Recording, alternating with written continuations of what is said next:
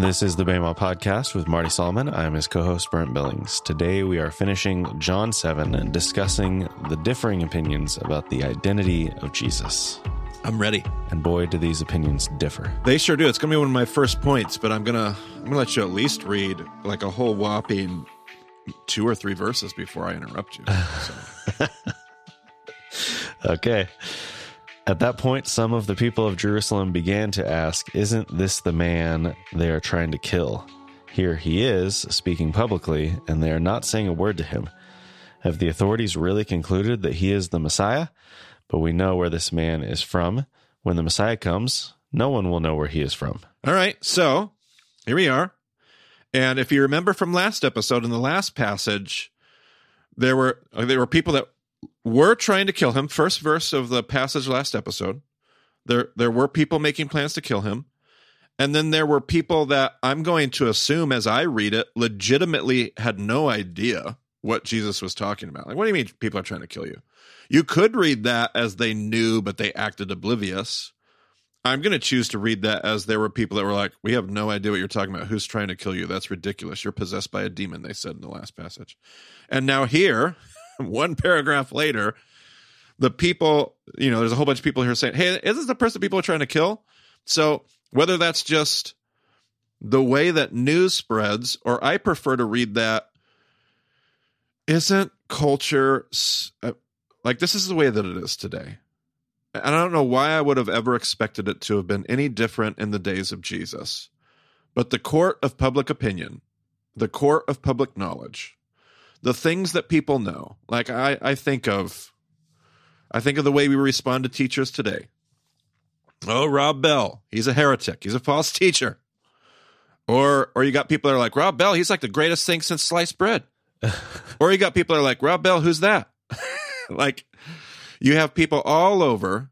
And then in the midst of all of that, I even see in this passage different opinions within the different Jewish theologies and philosophies of who Messiah is going to be. Because in other gospels and in other places, people were saying, well, Jesus has to be from this spot. Well, he can't be from that spot. Well, he's got to be, Messiah has to be this, but he can't be that.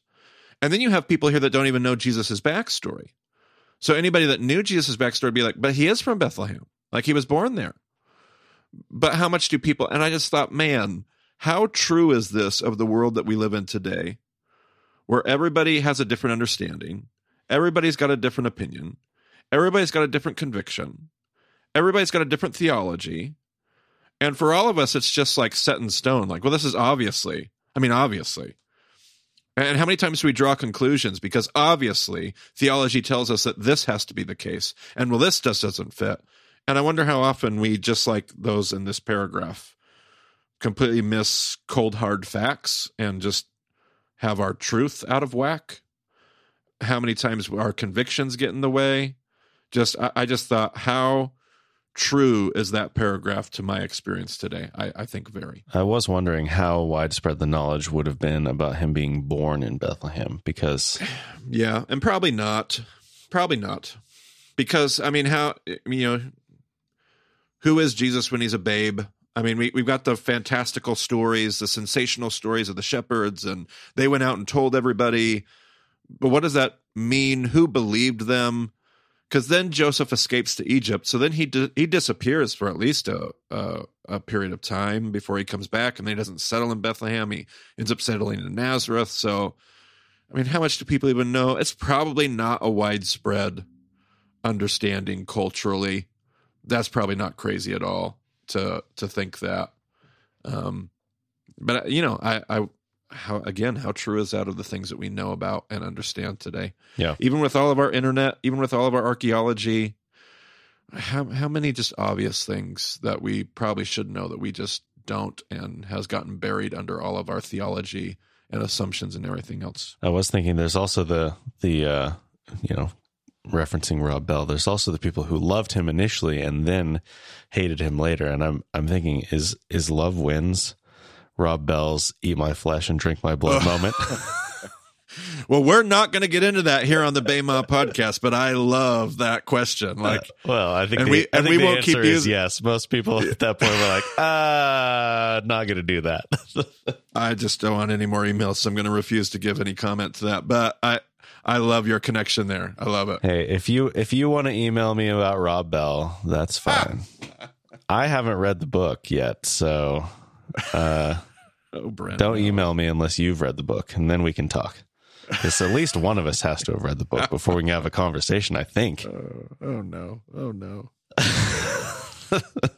All right, well, let's get back to the text then. Let's get back to the text. Then Jesus, still teaching in the temple courts, cried out, "Yes, you know me, and you know where I am from. I am not here on my own authority, but he who sent me is true.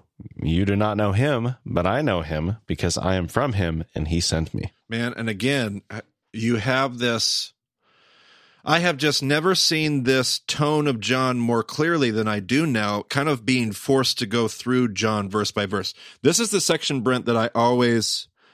at least I do. I avoid John 6 through 9, 10, 6 through 8 at least.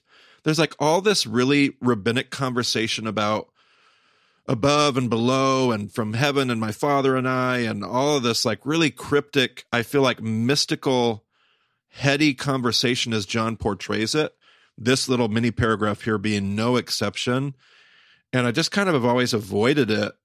And yet now that, kind of being forced to go through this journey verse by verse and really sit in this stuff and deal with it, John has a very unique tone to the way that he tells the story. And that doesn't mean I don't necessarily think that Jesus, you're definitely going to have textual scholars that are going to adhere to the school of textual criticism, that are not necessarily going to affirm the inerrancy and inspiration of the scriptures in ways that you and I will, Brent.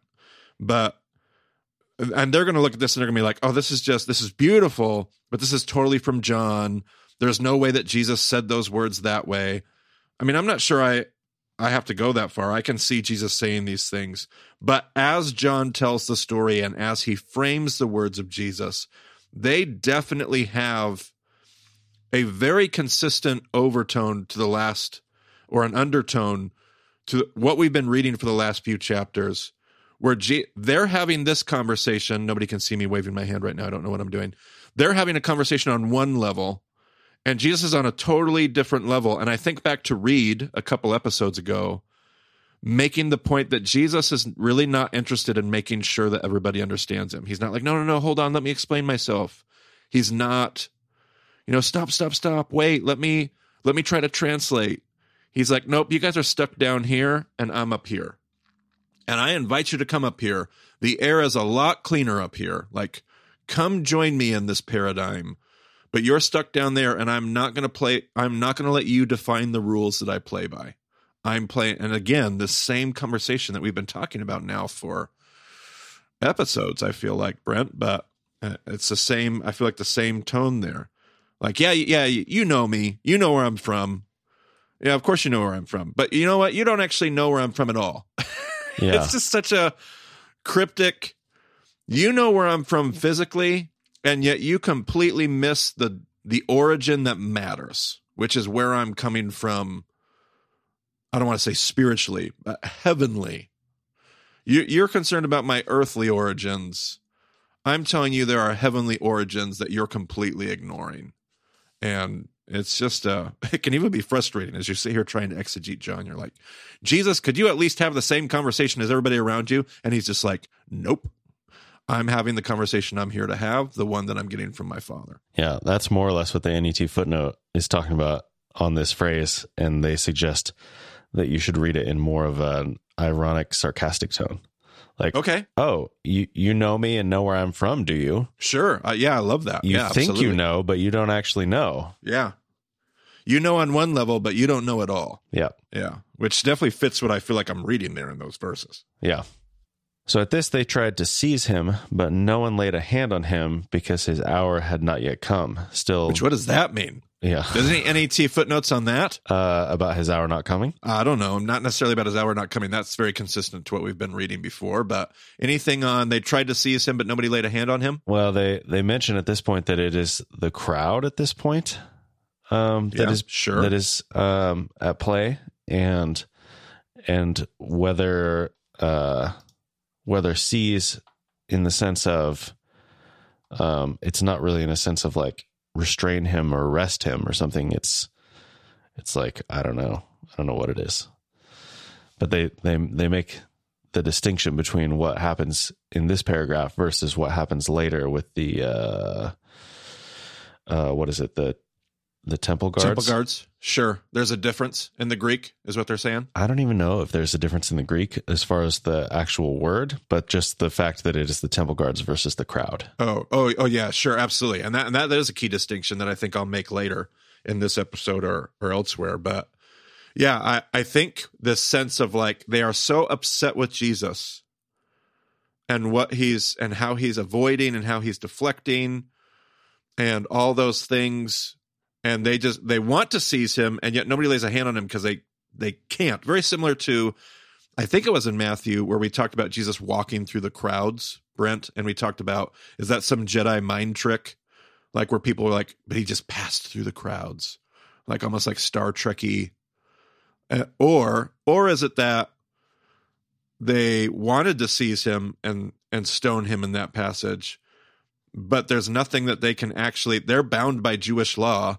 They don't have what they need. They're so busy arguing about what their reasons are that they can't actually do anything. Yeah, they literally have no basis to hurt him, and he knows that, so he gives them time. He lets them argue. Like, and what are you stoning me for? Nothing? Nothing? Anybody? Charges? No? Nothing? All right, let's go, boys. Like that. Yeah. And I kind of see the same in my mind. I see kind of the same. Like everybody starts getting worked up. You're not getting out of here. And Jesus is like, really? I think we're all at a dead end here, so I'll see you tomorrow. Still, many in the crowd believed in him. They said, when the Messiah comes, will he perform more signs than this man? And this was, I think we talked about this in the last episode on John, but this was the thing in the Greek where there's a prefix to the question in the Greek that assumes a negative response. And this actually shows up like 4 or 5 more times through the rest of this passage. So they're saying, no, when the Messiah comes, there's not going to, like, he's already at peak signs for Messiah. Yeah. Peak sign performance. Yeah, absolutely. And again, I just point out here, like there's not a monolithic crowd. There's a diversity. There's a split opinion. There's another book on John written by one of my friends. I'm not sure if you can find it on Amazon or not. We can link it in the show notes if you can. It's Miracles of Messiah. It's written by a good friend of mine, Ron Miller. And he's a medical doctor, not necessarily a doctor in theology, although he does have a seminary degree, I believe. And he's just, we talked about Andrew Miller a few episodes ago when we talked about the wedding at Cana. I referenced Andrew Miller. Ron Miller is Andrew's father. And he wrote a book that has just a lot of cool theories in it, and I love the way he wrote the book as well. It's just packaged in a really fun way. But one of the things that he loves to point out is this Genesis parallel that John is making.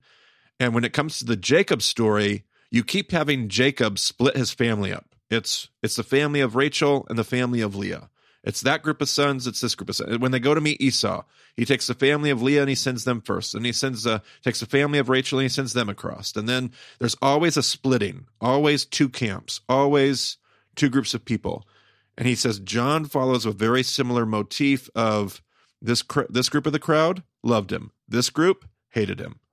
They were split. They were divided, and they were divided, and they were divided. And so I just really, whenever I see that, I think, man, one of the things that John does not let you do is say Jesus is here and the crowd is there. Jesus is here and some of the crowd is with him and some of the crowd can't stand him. And I always love to point that out when I go through it. All right. The Pharisees heard the crowd whispering such things about him. Then the chief priests and the Pharisees sent temple guards to arrest him. Now, what gets your attention in that, Brent? the chief priests aren't actually there. Okay. But then, so the Pharisees are hearing what's going on. They go back to conspire. I mean, we haven't been told they're there. You almost assume they are. You almost assume they are after that little, sentence there. Well, I suppose, but it says the Pharisees heard. Then the chief priests and the Pharisees sent temple guards. So I don't know. And what strikes you about the chief priests and the Pharisees sending temple guards?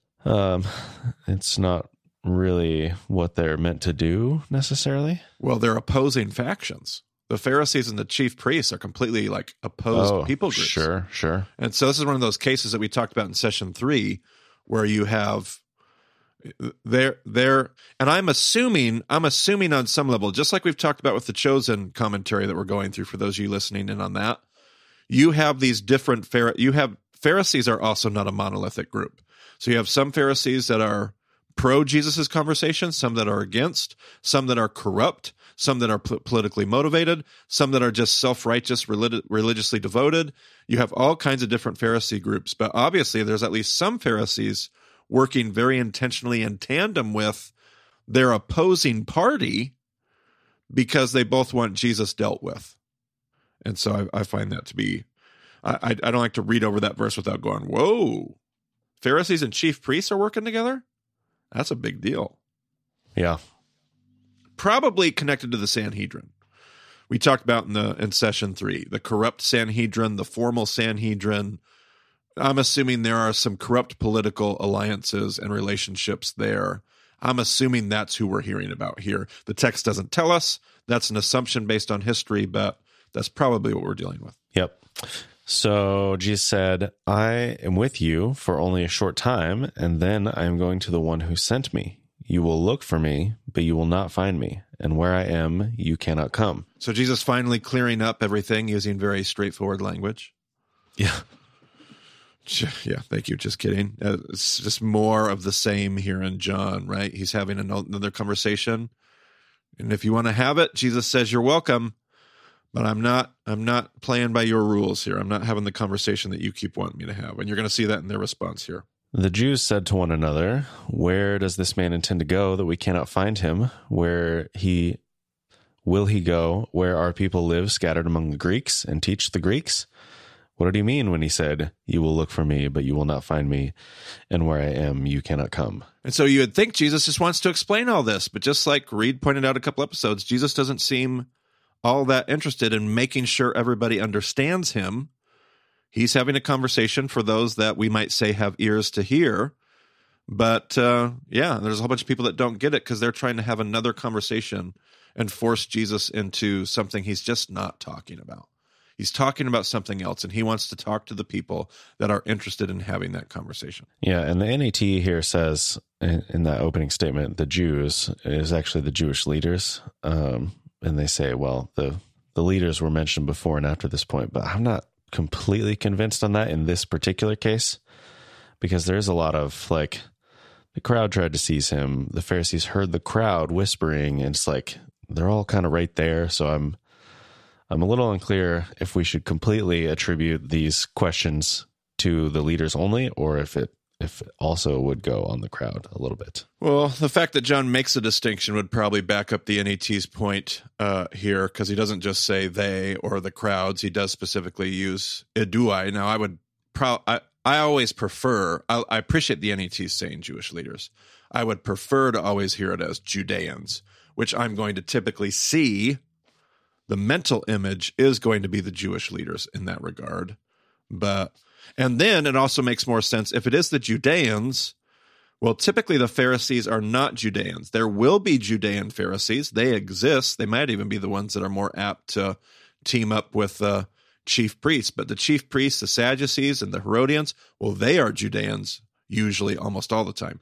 And so that language does make sense to me. I like how they're trying to make that distinction throughout John. Yeah, and most of the time it does seem pretty clear cut that it is speaking specifically of the leaders. I just think there's so much crowd, because right after this it says, on the last and greatest day of the festival, Jesus stood and said in a loud voice, "Let anyone who is thirsty come to me and drink."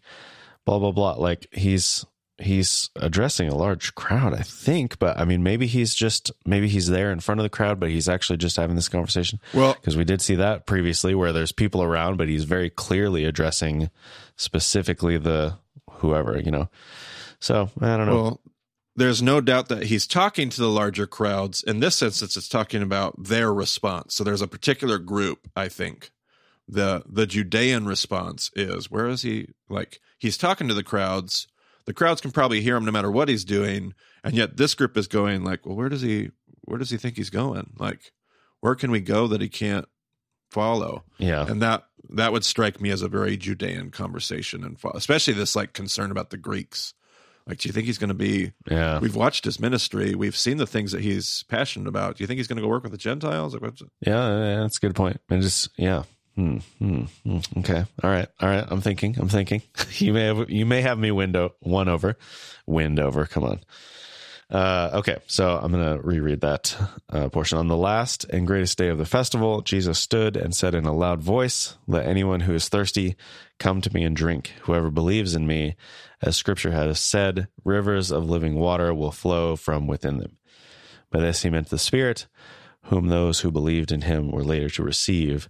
Up to that time, the Spirit had not been given, since Jesus had not yet been glorified. All right, so this last and greatest day of the feast, what is the context of that? John's very adamant to point that out. I don't think we talked about this in session 1. We might have, but I don't think we did. I know I talk about it on my study tour, so you can come hear it even a little bit more in depth, a little bit even more context when we talk about it. But the last and greatest day of the feast, this is a feast of what feast are we dealing with? Brent, remind us from last episode. Sukkot. So the last and greatest day of the feast, we're at Sukkot. It is this 7-day celebration where every night, if you're in Jerusalem, and you're supposed to be, not that every single person every male always travels, but Deuteronomy says every male ought to travel to Jerusalem to observe 3 different festivals. One of them is Passover, one of them is Shavuot, and then the other one is Sukkot, the Festival of Tabernacles. And so you're living in your Sukkot, you're living in your sukkahs. Every night at the temple courts, there's a special sacrifice designated by Torah. And every night there is essentially a part of the ceremony, a part of the ritual is that the high priest comes out and he has a pitcher of water, and he walks around the altar 7 times. He does 7 laps around the altar.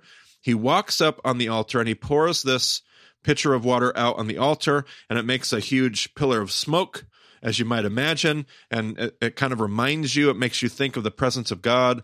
You're living in your sukkah, your Sukkot. You're living in your sukkah. You're being remembered of your time in the desert, following the pillar of cloud. But then on the last and greatest day of the feast, they have something special called the water ceremony. And it's that last day, it's that 8th day, and you gather together for this last and greatest day of the feast. And I'd have to go back and remember if there's a special sacrifice as well. But the water ceremony is slightly different than what you've seen in the 7 nights preceding. On this day, the last and greatest day of the feast, the priest comes out, he's carrying the pitcher. This is, and again, Sukkot, when you go to those temple courts, you're not just living in your Sukkot, you're not just living in your sukkah, but you also bring something with you to the temple courts. Can you remember what that is, Brent? Is this the palm frond? Yes, this is your lulav. You bring your lulav, and it's a palm frond, it's a myrtle branch, and it's a willow branch, all tied together with a citrus fruit. And you bring these palm fronds and you shake them and you shout. What do you shout at Sukkot, Brent? Hoshana. You shout, Hoshana, Hoshana, Lord save us. It comes from Psalm 118, if my memory serves me correctly. And Hoshana, Hoshana. And so this is what you're doing throughout the whole festival. At the water ceremony, by that last and greatest day of the feast, you've gathered there and you have your palm fronds. Out comes the priest. He begins to circle the altar 7 times, and everybody's shaking their palm frond, and they're all shouting, Hoshana, Hoshana, Lord save us, Lord save us, Lord grant us success. Take care of us, God. It's this prayer. You're shouting Hoshana. You know, you got hundreds of thousands of people in Jerusalem.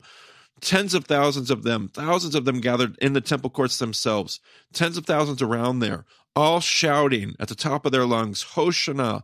The priest gets up to the top of the ramp with the pitcher, and it falls dead silent. And the priest turns the pitcher over, only this time there's no water.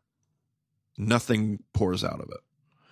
And it's supposed to communicate this sense because you're shaking the palm fronds to remind you of what sound, Brent? Can you remember? The sound of rain. The sound of rain, because Sukkot is the festival, 7 days where you remember the ways that God has taken care of you. And it's connected to the fall harvest. And so you're being reminded that if God hadn't have sent rain that year, you wouldn't have a harvest. You wouldn't have your provision. And so you're remembering that. And now you see the pitcher empty. There is no water. And it reminds you that if God does not take care of you, if God does not save you, you are hopeless and in great despair. And so the priest walks back down the ramp and everybody starts shouting again, Hoshana, Hosh. And this time it's even louder and it's more raucous. And the priest will actually walk all the way from the temple courts, all the way to the pool of Siloam. And you've actually been with me at the pool of Siloam, and that's a hike, Brent Billings. That's a ways. Yeah. It's also down, and it's not fun. And the priest goes all the way down to the pool of Siloam, and he dips his pitcher in the pool of Siloam and fills it up and walks all the way back up to the temple courts. The whole time, the whole crowd shouting, Hoshana, shaking their palm fronds. And he gets back to the altar, and he circles it 7 times, and the whole crowd is just built into a raucous frenzy. And he walks up that ramp of the altar, and it falls dead silent. And this time he pours and the water comes out because God does save and God does provide. And the pillar of smoke goes up and everybody would have erupted in joyous celebration. Now, as Ray taught me this, as my teacher, my rabbi taught me this, he says, this is nowhere in your text.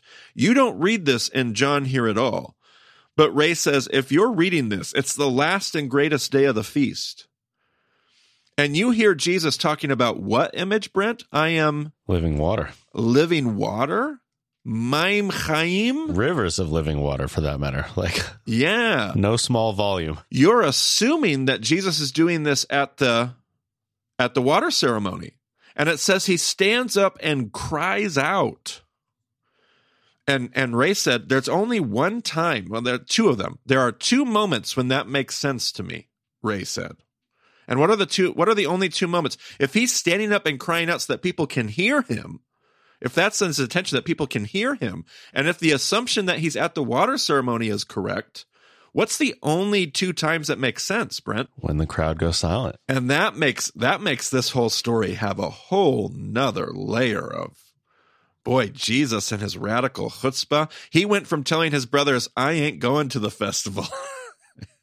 My time has not yet come, to at the water ceremony, potentially in the middle of a quiet moment as everybody falls quiet, you hear Jesus' voice. If anyone is thirsty, let him come to me and drink. And then there's this whole debate. Then he says, streams of living water will flow from within him. And there's great debate about how the Greek is structured and who the him is. Are the streams of living water flowing from Jesus, or are the streams of living water flowing from the person who comes to Jesus?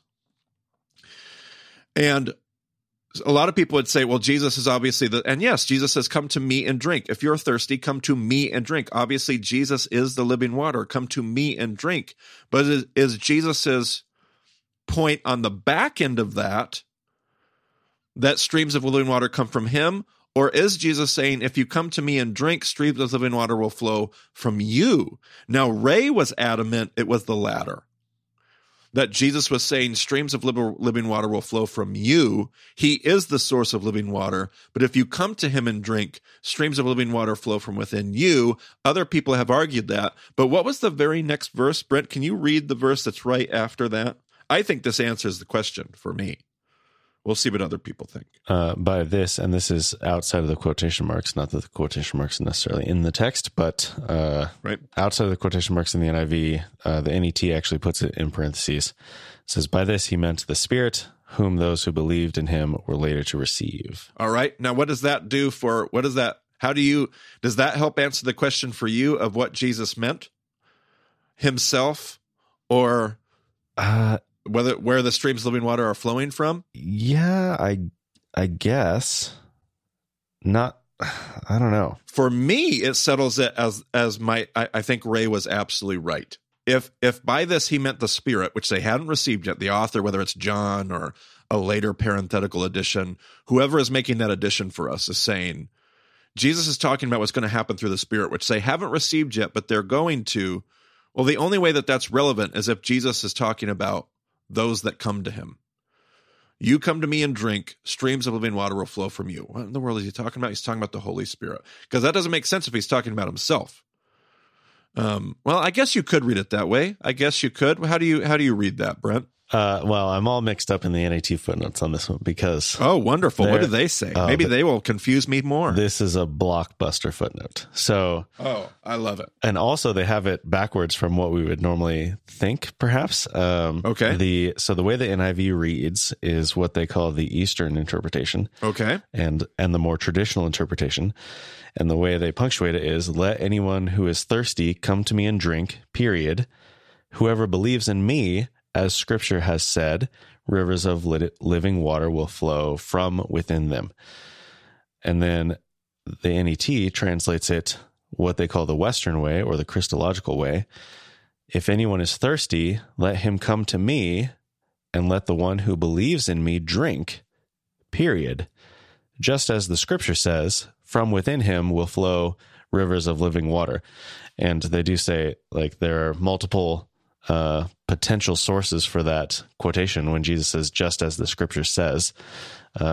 They offer up a few different places in Isaiah and one in Zechariah that have been suggested, but apparently it's difficult to determine. Wonderful little remez to wrestle with. If you can figure out the remez, it's going to help us with the drash. I love it. NET, I love it. Yep. And then, so as far as the different interpretations, it's like, well, I mean, it's seriously a huge footnote, and there's tons of scripture references that they list as like, well, the Western interpretation is looking at it this way, the Eastern interpretation is looking at it this way. It's a huge list of people, of names that you would know from ancient times, as well as huge lists of modern scholars. This is apparently it's a hot debate. Very divisive, not divisive necessarily, but like it is pretty split. It's not like, oh, overwhelmingly it's this or that. Yep. It is very much a debate. So it's a hot debate. I can't wait to just leave it. I'm going to leave it with our listeners. My teacher thought one way. I happen to agree with him, but you should go look at remezes, go look at those NET footnotes, and form your own opinion. Yeah. Because it's beautiful. It's a beautiful little teaching right here in the middle. But I love the context of the water ceremony. What a dramatic, sensational, and I mean that in a good way, moment that Jesus creates. I do have a little bit of water to pour on your theory there as well. Don't you do that to me? Don't you do that to me? NHC is not perfect. It doesn't actually change. It doesn't actually change anything about what you said. But as far as which day it is, so the greatest day of the feast, the last and greatest day. So apparently, according to Deuteronomy, the feast is 7 days, but then you see in Leviticus that there is an 8th day. Yes. It's mentioned separately, but there is an 8th day. It's very clear. But then which day are they actually talking about here in John is a little bit of a question. But according to the Mishnah, the ceremonies that included water did not go past the 7th day. So this is probably actually the 7th day of the feast, not the 8th day. I'm okay with that. But otherwise, if that's what the Mishnah says. Yeah. Not that would be my only authority, but I'd be okay. I'll adjust that to 7th day if it so suits your fancy. I'm fine. Yeah. Either way, I think it is still very clear that there's only a very, very minimal number of places where Jesus could have stood up and made a huge impact with what he was saying. And so clearly, I think it doesn't really change anything about what you're saying, but it is potentially probably the 7th day and not the 8th day. Okay. But beautiful. Who knows? And then you got to figure out your Jewish math too, like 7th Jewish day, 8th Jewish day, 7th night. Right. There's all that conversation too. So. And John's messing with time anyway. So it's like, absolutely. It's all a debate. Plenty of stuff to wrestle with after this. Plenty. So back to the text. On hearing his words, some of the people said, "Surely this man is the prophet." Others said, "He is the Messiah." Still others asked, "How can the Messiah come from Galilee? Does not Scripture say that the Messiah will come from David's descendants and from Bethlehem, the town where David lived?" Thus the people were divided because of Jesus. Some wanted to seize him, but no one laid a hand on him. Man, you almost feel like there's a chiasm there. I don't have time to figure it out right now with you, Brent, but it almost feels like we just heard that just a moment ago at the beginning of the story. Mm-hmm. But yeah, and again, I just go, yep, that sounds pretty normal. If they had Facebook, what an ugly little social media war that would have been. People in the comment threads, this man can't be the Christ. Somebody would have put up a meme about ad hominem arguments. Would have been great. Yeah. And we'll even get into more of those debates, I think, in the next chunk. So should I continue on? Just keep on going. Finally, the temple guards went back to the chief priests and the Pharisees, who asked them, "Why didn't you bring him in?" "No one ever spoke the way this man does," the guards replied. All right. Before I make a fool of myself, I'm going to ask this first. Does the NET have any helpful footnotes on these two verses? On these two verses specifically, let's see. I don't think so.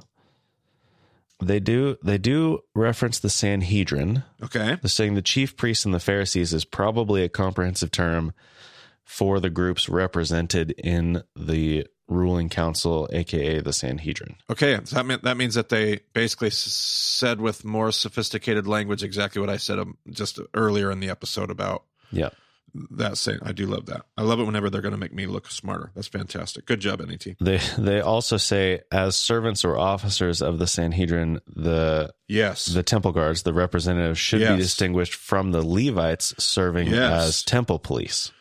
Yes. Whoa. That would be really, I want to look further into that because that would be helpful in some other places as well. Yeah. But so there's a number of scripture references that they talk about as far as where you would see the Levites serving as temple police. Temple police. Sure. Yeah. No, that's, yep.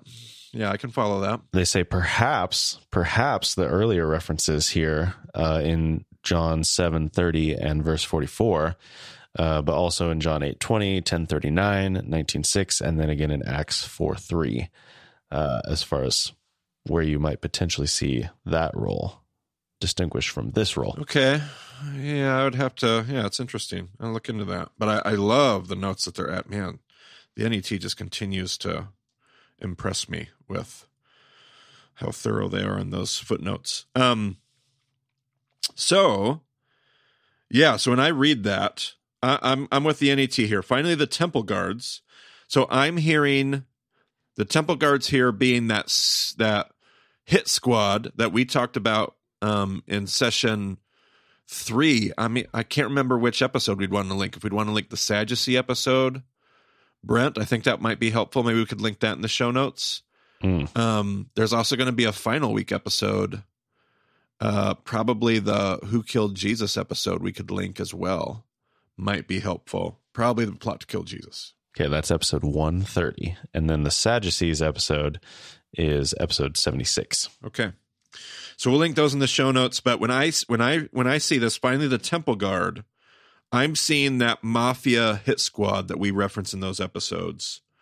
And again, if you're like, that sounds ridiculous, you need to go back and listen to that because that is an absolute historical, real thing that the NET even just referenced, working for the corrupt Sanhedrin. So there's the formal body, the formal Sanhedrin. And if there is a Levitical temple police, I'm going to associate that with the formal Sanhedrin. Then there's the corrupt informal Sanhedrin that meets at the house of the high priest, and they're going to have the temple guards. So that's your hit squad. So they come back to the priests and Pharisees. And again, there's that weird combo, but I love how the NET has said it's probably a Sanhedrin body. And I find this is hard for me to get my head around that. See, but now I'm toying with the NET's suggestion about two different bodies of people. And I'm wondering if I have the exact opposite position of the NET here. Because I wrestle with the idea here, Brent. Tell me what you think. That the Mafia hit squad came back and was like, but he was just so amazing to listen to. Nobody talks like this guy does. We were enraptured by his teaching. I find that weird. But if it was the Levite temple police, which would be hard to imagine, but they would be more like, I can imagine them saying that line. That's weird. I would have to wrestle with that some more. That's very interesting. So let me read the next paragraph. Okay, please do. You mean he has deceived you also, the Pharisees retorted? Have any of the rulers or of the Pharisees believed in him? No, but this mob that knows nothing of the law, there is a curse on them. So both of those questions have that Greek prefix where they're assuming the answer is no. So the Pharisees ask, you mean he has deceived you also? And they assume that they haven't been deceived. Right. Yep. Which could go for either party, but it could, for either of our temple police options, temple guard options. But yeah, no, yep. So interesting to read that, yeah. And that second question too, have any of the rulers or of the Pharisees believed in him? And again, it's an assumptive no. But then reading on, right after this, Nicodemus, who had gone to see Jesus earlier and who was one of their own number, asked, does our law condemn a man without first hearing him to find out what he has been doing? Once again, with that prefix. Yep. It's like, no, clearly we don't. And they replied, are you from Galilee too? Look into it, and you will find that a prophet does not come out of Galilee. And I'm assuming that's an assumptive no as well. Like they know he's not from Galilee, and they're kind of giving him heat. Like, are you really taking this position right now, Nicodemus? Like, yeah, are you a Galilean? Because we're all Judeans. Like, and Nicodemus is as portrayed like he's no Galilean. He's this member of the Sanhedrin. Like, what in the world, Nicodemus? Are you really taking that crazy charismatic Galilean side? You're nuts. And you look into this, and you go ahead and do your little Bible study and remind yourself of what the scriptures say as the tone that I read that conversation with. Yeah, and you're right. That Greek prefix is on there. He's not from Galilee, but the NET Footnotes has done the Bible study for us. Ooh, hooray. Says that Jonah was from Gath Hepher in Galilee, according to 2 Kings 14. And apparently in the Babylonian Talmud, it states, there was not a tribe in Israel from which there did not come prophets. And so it's like, are they overlooking this intentionally? Or are they, what are they doing here? Well, the question would be, is the Babylonian Talmud at play here, or is it the byproduct of these kinds of conversations too? Because that's going to be, a good century late. So sometimes you wonder, does the Babylonian Talmud, or even things like the Mishnah, does that reflect the current, like the conversation that would exist for John's conversation here? Or is it the byproduct of where these conversations ended up landing, over the course of the decades that follow? That's always a interesting, tricky little wrestling match. Yeah, and I do wonder about the Jonah thing, though, because they would have... And then you have your difference between the Jerusalem Talmud and the Babylonian Talmud, and there's a tension there between those two, and I don't know what the interaction here would be in that understanding, if there's any conflict there between the Jerusalem Talmud and the Babylonian Talmud. But you could have that at play as well. So very, very interesting here.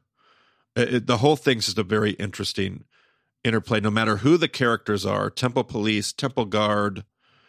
I've never really spent a whole lot of time really learning a whole lot about the temple police, so I've got some homework to do on that one. But I always assumed the temple guard here, to which when I read it was just like, man, that's crazy. If the temple guard went out there and they were like, we were totally confused. Like, why do you have a hit job out in this guy? Because he taught like an amazing teacher. That is a weird response from that group of people, but fascinating nonetheless. Yeah, and they also offer that it could be a reference back to how they misunderstand where Jesus is from on the multiple levels. Sure. Yep.